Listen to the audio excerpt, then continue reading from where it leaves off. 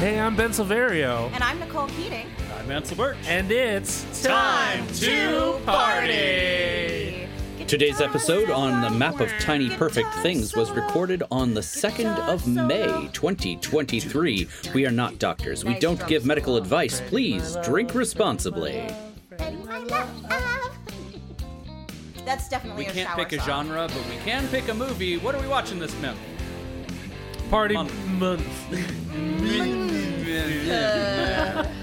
Party people! Welcome back to Time to Party, where everything's made up and the points don't matter. This month, we are looking at the Prime Video production known as The Map of Tiny Perfect Things. I did not realize this was an Amazon original. It That's is. lovely. Yes.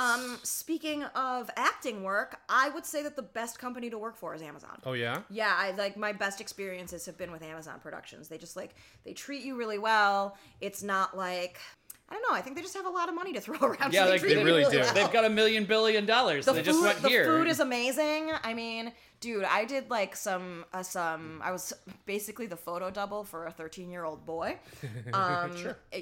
Like you do. That's the most money I've made is being the stand-in photo double for this 13-year-old boy. Most money I've made acting. I gained 4 pounds working on this 2-week episode because the food was just so amazing, and union rules says you have to be fed at certain intervals, and so we were fed at very generous intervals, and it was good. So the movie The Map of Tiny Perfect Things, released in 2021, is based on a short story written by Lev Grossman, who may be familiar to some people who watch The Magicians. Yes, Lev Grossman, very familiar name, and this was it was actually also magical in its own way. Oh, yeah, I guess so. A little bit of magic because who knows what's at play here.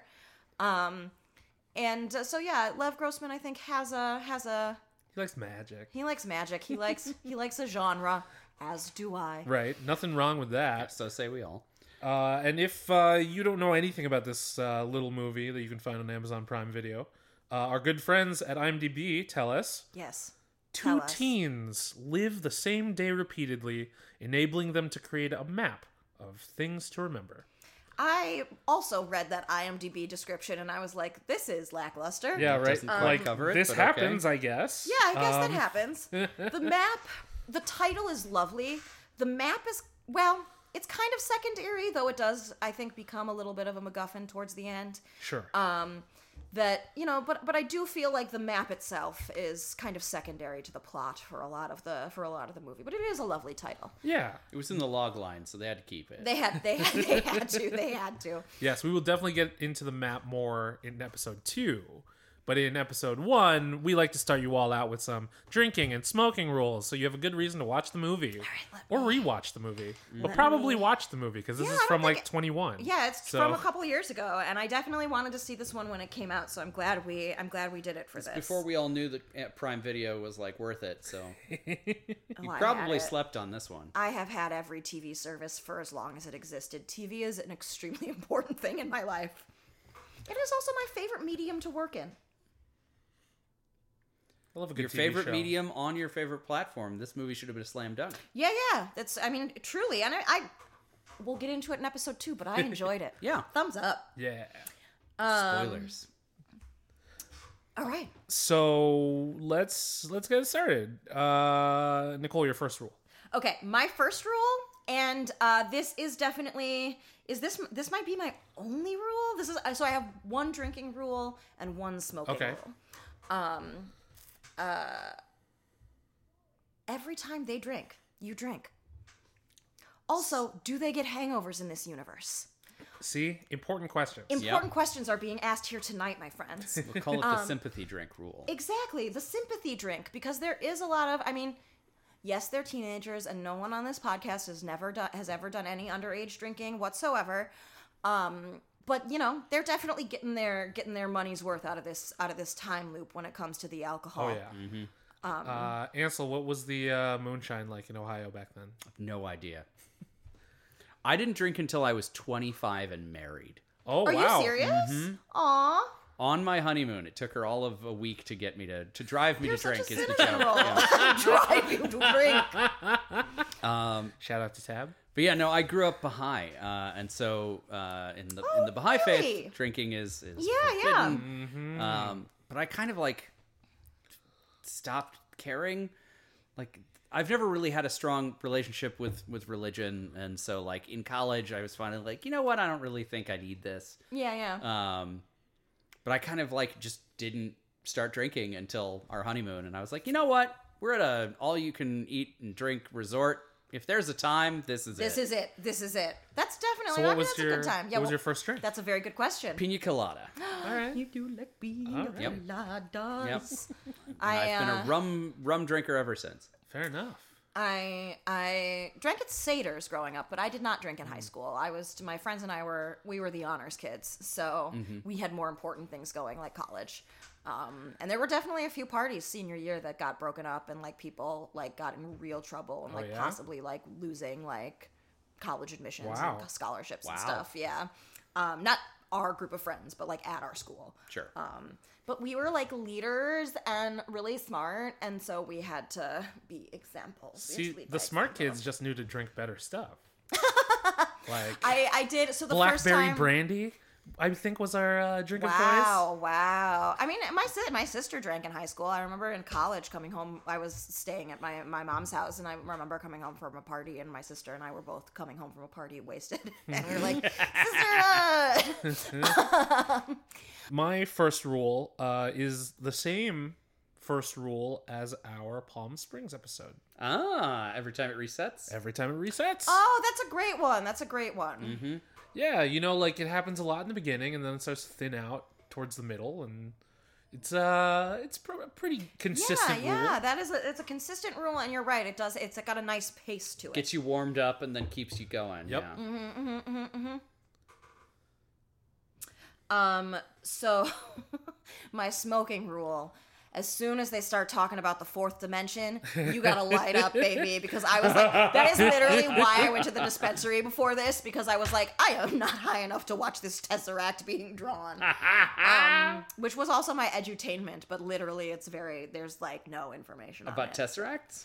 Like the actual like creation of it, it's just like some guy in some book about, like, he writes a whole bunch of philosophical conceptual essays. I thought it was about... an Infinity Stone. Well, yes, but no, the four-dimensional Right. cube is called the Tesseract. Yeah, I know. Okay. Our listeners might not. Okay. Sorry if I math-splained to you. I learned about it from Wrinkle in Time. That was Yeah. my- Yeah, my smoking roll, I only have one of those, is similar. Mine was take a hit every time they talk about space. Yeah. Blow your mind a little. I'll get some very push your glasses up your nose type conversation. I loved it. I am here for every time we need to deep dive on a scientific concept to explain the made-up concept of time travel. Of this movie. Yeah. They did it in, what was It's the best part of Star Trek every time. It's always yes. like, yes, well, the Einstein-Rosenberg bridge is the reason that we're flying past this star with these aliens on board.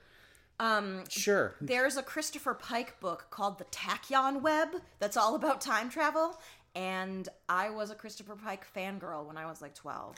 So that one blew my freaking mind. I was like, is this real?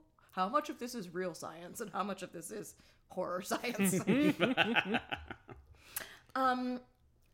My other drinking rule is cry when you're sad. Sorry. Drink when you're sad. Drink when you're sad. No, cry when you're sad is so much better. We validate your feelings here at Time to Party. Drink when you cry. Yes. Drink when you cry. Drink when every time you're weeping, every time you find yourself weeping, I was like, take oh, a no, drink. This is sad. Yes, It does happen a lot. Actually, it doesn't. Most of it is mean- very charming. That's true. But then really once you shouldn't- start crying, You really it's just shouldn't like be crying. Well, yeah, you drink at the beginning of when you start crying, and then you can lay off however much you need to get through it. Yeah, there you go. my next rule is take a drink whenever Margaret causes destruction with a vehicle. Oh, very good, very She good. just runs over stuff. A lot, yeah. and There's a lot. Bumps into stuff. Yeah. and And I noticed I said vehicle because it's not just in a car. No, there's other. She's in other things too. Yes. Where she fucks shit up. She's a bad pilot of things. It's true. Not great at driving, considering all the practice. She did say she was teaching herself. Well, so... yes, but you'd think you'd be a little better at it after however many times they've gone through this. If we were in the 90s, the bad joke here would be like, women drivers, am I right? I just assumed it was because she's, kind of a spacey teen. Sure. Yeah. She's thinking about 4 dimensions. She's not got other thinking about shit the to think road. about, yeah. Also, literally, there's no consequences, so who cares? That's true. Yeah. One of the questions that I wrote down in my notes was, where the fuck are the cops in this town? Because they're just causing destruction everywhere. That's a really good question. They never get arrested. They never get arrested. You'd think in one of the loops somebody would have gone to jail at least. Yep. I was thinking the same thing. Apparently not. Also, they're white. So. Oh, yeah. I mean, well, no, the friend is black. And the girl he likes at the beginning is Asian, so this may be a diverse town. But everybody else seemed pretty white. Mm-hmm. Mm-hmm. Yeah. Where are they supposed to be? California, I think. Like, SoCal, suburb of Los Angeles was sort of what I got. Yeah, that makes sense. I remember seeing There was a license plate. But I did not clock. Every town America. Yeah, right. I think I was maybe responding to the nice weather, and it was probably shot in a suburb of Los I mean, Angeles. probably. It No, was actually, it was shot in Alabama. Oh, was it really? Yeah, it was. Those poor people. I have zero context for Alabama other than it being the South. Mm-hmm. Maybe that's why everyone was white.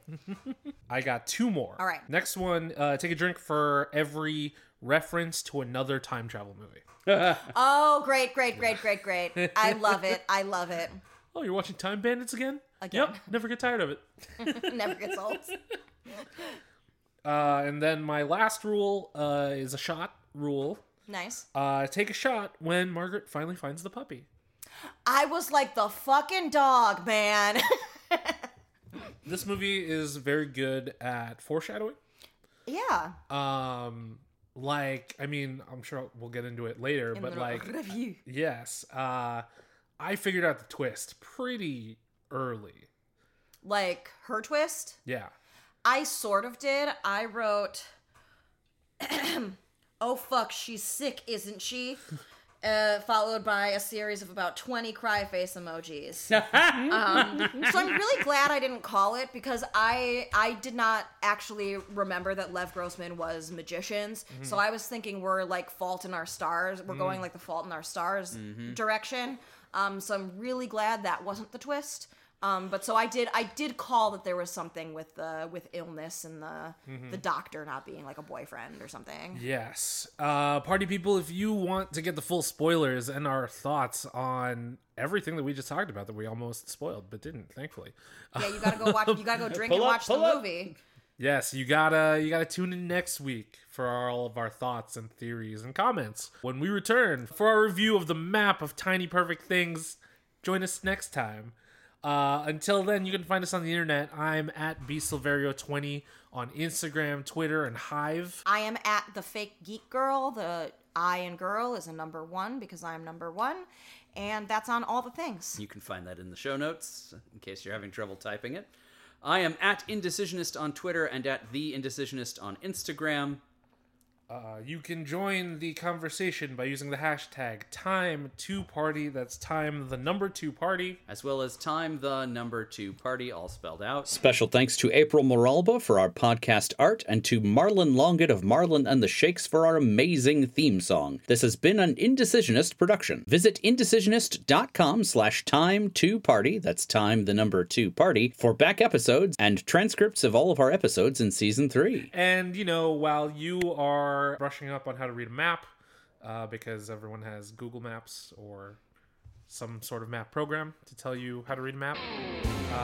Google Maps is the best. True that. Double true. Quote the Great Lonely Island. The Great Lonely Island. The Great Bards, the Lonely Island. Truly the voice of our era. Oh, God. If Andy Samberg's the voice of my era. Jeez. Hey, could be Pete Davidson. Oh, at least it's not that. Woof. Yes, well, you were refreshing your memory on how to read a map. I want to remind you to be excellent to each other. Party on, dudes.